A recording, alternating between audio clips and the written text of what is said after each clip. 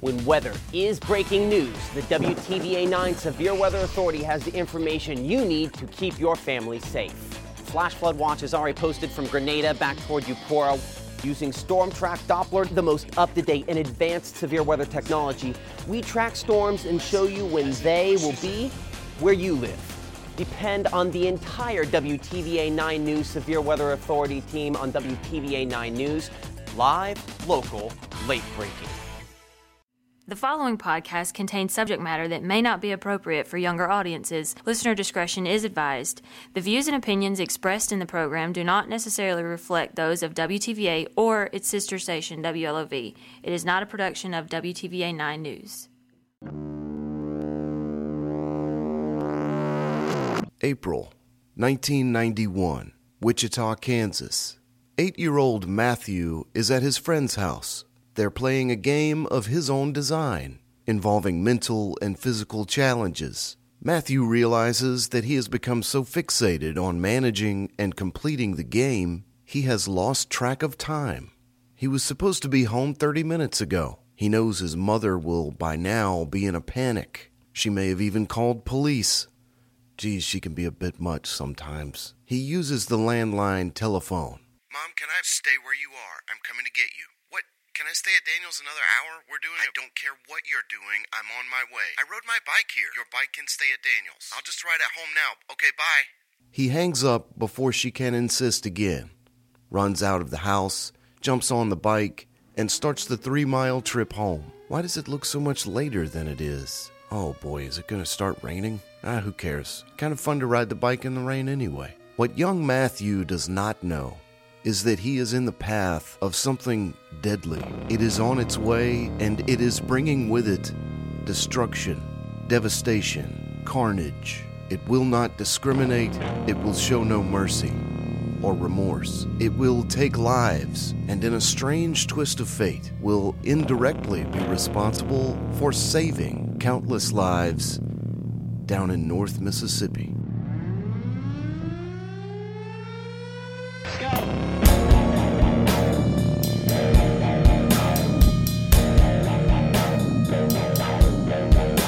From the WTVA Creative Content Studio in the All-America City, this is Basement Now, a 6-part series based on the true story of the North Mississippi tornadoes of 2014.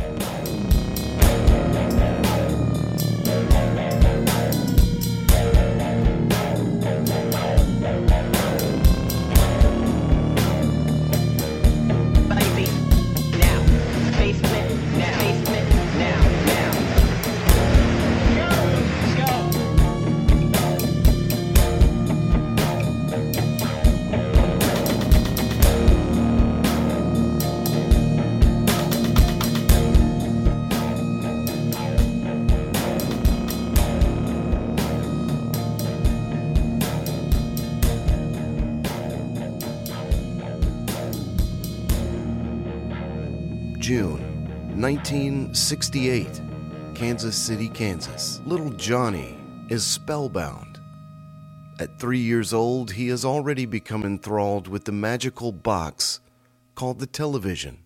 But what he is watching through the window of his parents' home at this moment is more exciting to him than anything he has seen there. He can hear it, too. The power of the wind whipping so much dirt, dust, and debris into the air. That big barrel, the one Dad puts trash in and sets on fire. That thing must be heavy as an elephant. But this wind, this storm, just picked that barrel up and threw it over a fence that's as tall as Dad. In this moment, little Johnny is as frightened as he is captivated. Way out there in the distance, he thinks he may see something. Something big, like a giant boogeyman gliding across the plain. He can't see its face. It doesn't have any arms or legs, but it is mad, and it is mean, and it is getting closer. Could it be coming to take him? His brother, the baby, is crying. Mom's trying to calm him down.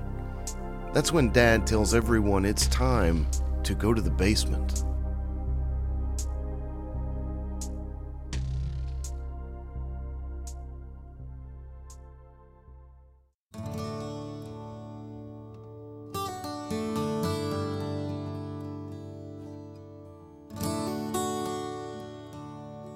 August 1971, Louisville, Mississippi. Ruth can finally sit down.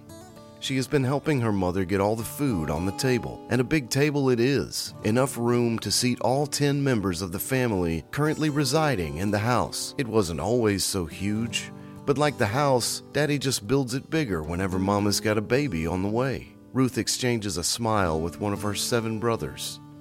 They're all like her, sweaty, exhausted, hungry, and thinking the same as she. Hurry up and say the blessing, Daddy. Let's get it blessed so we can enjoy the fruits of our labor. The chicken, the potatoes, the corn, the cabbage, the greens. Finally, he does extend a hand in either direction, cueing his family to do the same.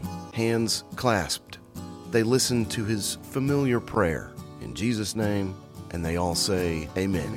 With precision now, they begin passing pots and plates and spoons. Ruth is eyeing a particular cob of corn making its way toward her, bigger and more buttery than all the others on the plate. Just as she is about to grab it, the brother closest to her 10 years and closest at the table sticks it with his fork, laying claim. Momentarily, she cannot contain herself. That one's mine. I ain't see your name on it. She reaches for it.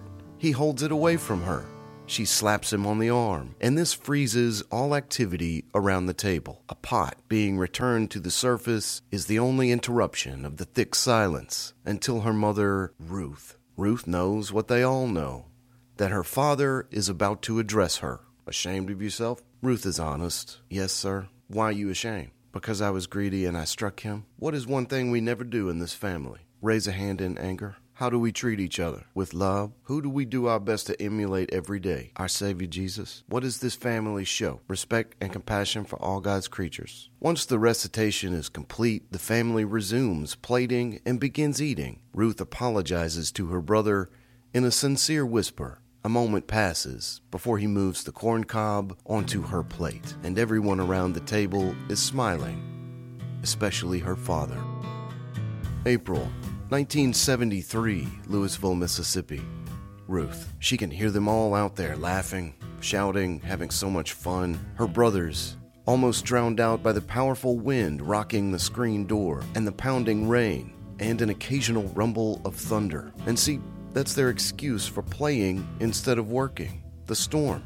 But then, most of the work Ruth does is indoors, and her mother has already told her to keep at it. The boys taking a break does not necessitate Ruth interrupting her chores. It makes her angry, but she does her best not to show it. And she knows her mom is right. A flash of lightning in the window draws her sharp attention, though. What could be more exciting than playing in the rain, especially when there's that sense of danger? All the games they'd normally play, even the most simple ones, became so much more enjoyable. Something about slipping, sliding, becoming drenched, half blind from the water filling your eyes. Ruth. As her mother snaps her out of her daydream, Ruth realizes she is merely holding the dirty plate, not washing it. She expects her mama to reprimand her, but instead, she grins, glances out the window, and says, "Go on, girl."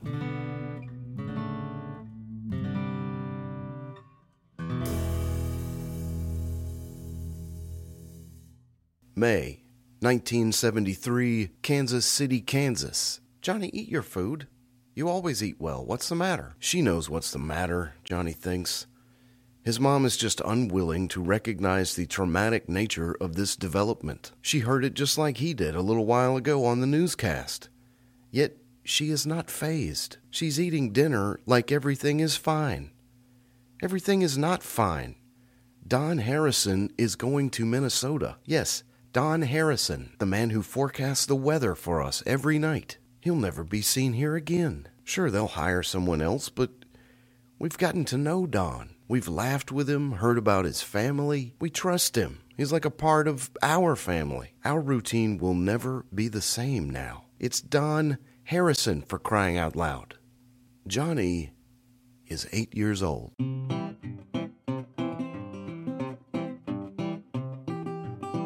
March 1975, Louisville, Mississippi. You'll get it, girl. Try again. Ruth is doing her best to teach her cousin how to milk a cow. Joy keeps pausing to ask questions, and Ruth knows she's only putting off the next attempt. Y'all really don't never buy no milk? No, why would we? I mean, but you just drink it straight out the cow? Don't do nothing to it? This ignites Ruth's infectious laugh. It takes her a moment to respond. I ain't trying to make you drink it, I'm just showing you how to do the work. Joy seems to gather her courage and leans in for another try. There you go. As soon as she touches the cow again, she recoils, falling off her bucket and onto her behind in the dirt. I can't do it. Now, Ruth cannot stop laughing. She falls onto the ground next to Joy, and her laughter can be heard all over the farm.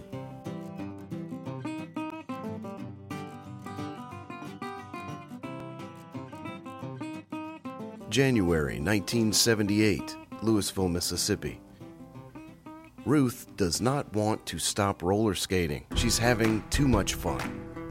Not only that, she's been entertaining everyone else at the rink, speeding around the track, grooving to the music, going backward just as comfortably as forward, but they're making everyone take a break unless they're a part of some kid's birthday party. She rolls onto the carpet, wiping away sweat, quenches her thirst at the water fountain. The little kid music is playing on the sound system now, but they're squealing loud enough in their excitement to be heard over the song. Something about the children's noises draws Ruth to skate to the wall, lean against it, and watch them. They're a big group, probably 15 of them, all trying to stay on their feet, pointing and giggling at each other, screaming. The lady, who must be the birthday boy's mom, is doing an especially good job of motivating, leading them. She's obviously the adult and in charge, but boy, she does not care about looking silly. She's doing whatever it takes. And then, in an instant, the lady goes from clowning around to ninja. She simultaneously spots two kids in peril, one girl about to fall on her face, and one boy seated on the floor about to have his fingers run over. Somehow, the lady grabs the girl by the back of her jacket and stabilizes her. At the same time, she gets a hand around the boy's ankle, scooting him forward and out of harm's way. Ruth smiles. She's impressed. What she's seen gives her a warm feeling inside, and for the first time in her life, she considers what she might like to do for a living other than work on the farm.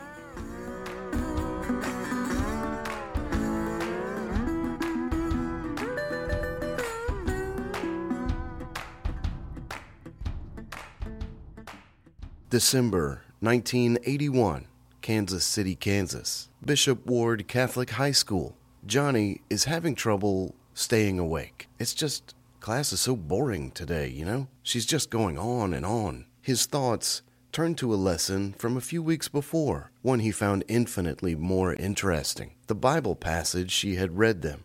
What was it? Isaiah 55:11. Like most things in which he was interested, Johnny could remember it perfectly. O afflicted one, storm-tossed and not comforted, behold, I will set your stones in antimony, and your foundations I will lay in sapphires. It compelled him because it dealt with weather. Among other things, of course. The science of weather was still so marvelous. Like that 2-part season 2 opener of The Love Boat. Marooned, it was titled. That had to be his favorite Love Boat because there was a hurricane in it. But it was the Love Boat, so of course, it wasn't too real or scary. Really excellent premise, though, Love Boat. What a great show. Another from the mind of Aaron Spelling. That guy was great. Come to think of it, first time I ever saw Bernie Coppell from Love Boat was on an episode of Charlie's Angels. Another great Spelling show. Boy, that Kate Jackson. Ow! Johnny is stunned back into reality when an open palm strikes him in the back of the head. You don't seem to be paying attention, Mr. Delusic.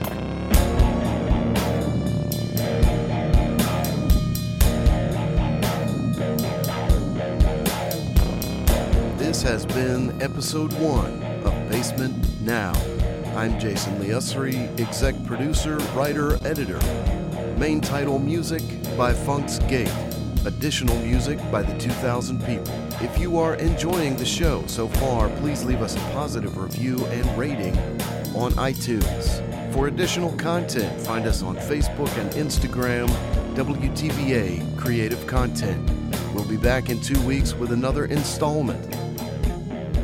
Thanks. I'll talk to you soon.